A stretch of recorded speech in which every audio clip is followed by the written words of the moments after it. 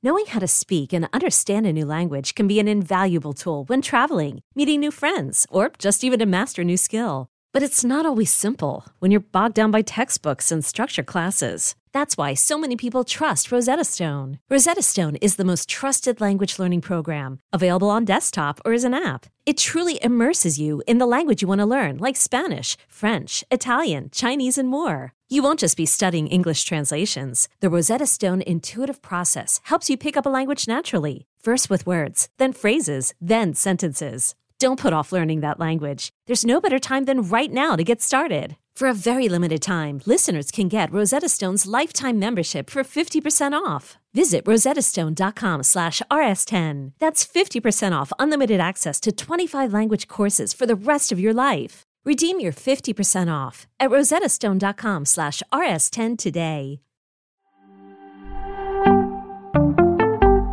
Breakout wide receivers on Fantasy Football Today in 5. What's up, everybody? Adam and Heath here. Let's talk breakout wide receivers. These guys are going to be great. Heath, who do we got? Who do we have? Sorry. Well, we'll start with the consensus breakout wide receiver, and that's CeeDee Lamb. A very, very talented young wide receiver playing with a good quarterback and a great offense in Dallas. Amari Cooper is gone. Michael Gallup is hurt. And Lamb is in position to see a big increase from the 120 targets that he saw last year. He was also already very good last year, but he could be great this year. So you have him 7th.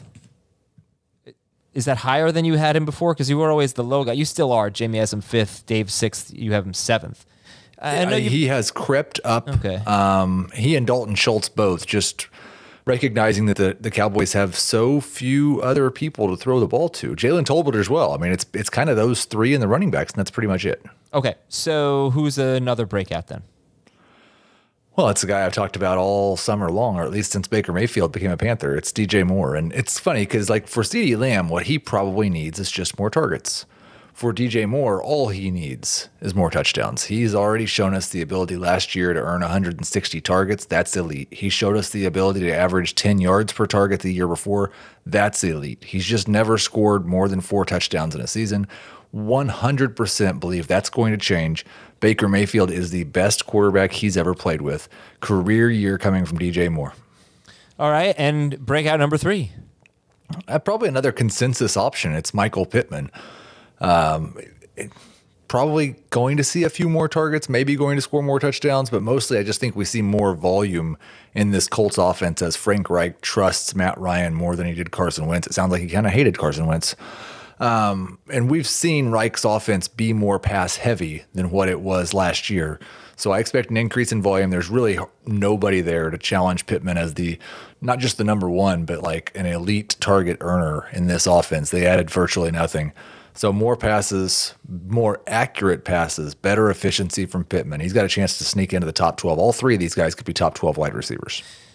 So that was Lamb, Michael Pittman, and DJ Moore. And Pittman is interesting, Heath, because I'm looking at NFC drafts since August 1st. We got 59 of them. And Pittman is now 27th, going 28th overall, 27th overall. So that is a pretty early pick in round 3. And it felt a lot better when you get him in round 4. It was no doubt about it, right? It was a slam dunk. DJ Moore is 35th, for example. You might be able to get DJ Moore in round 4. You're not going to get Michael Pittman in round 4 in most drafts. But are you okay with him going 28th overall?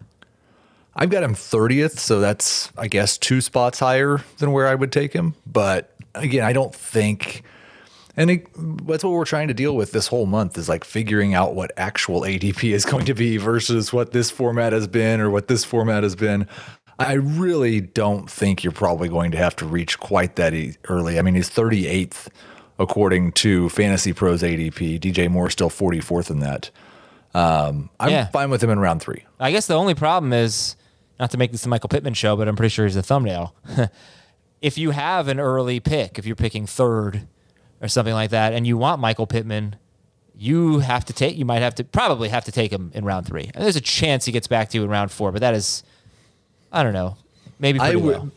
Yeah, I just think if you're in that position, it makes more sense to just take CeeDee Lamb at the end of round 2 and DJ Moore at the beginning of round 3. I like both those guys better than Pittman anyway. I don't know. Yeah, I hope that works. I hope that works out that way. We'll see where CeeDee Lamb ends up.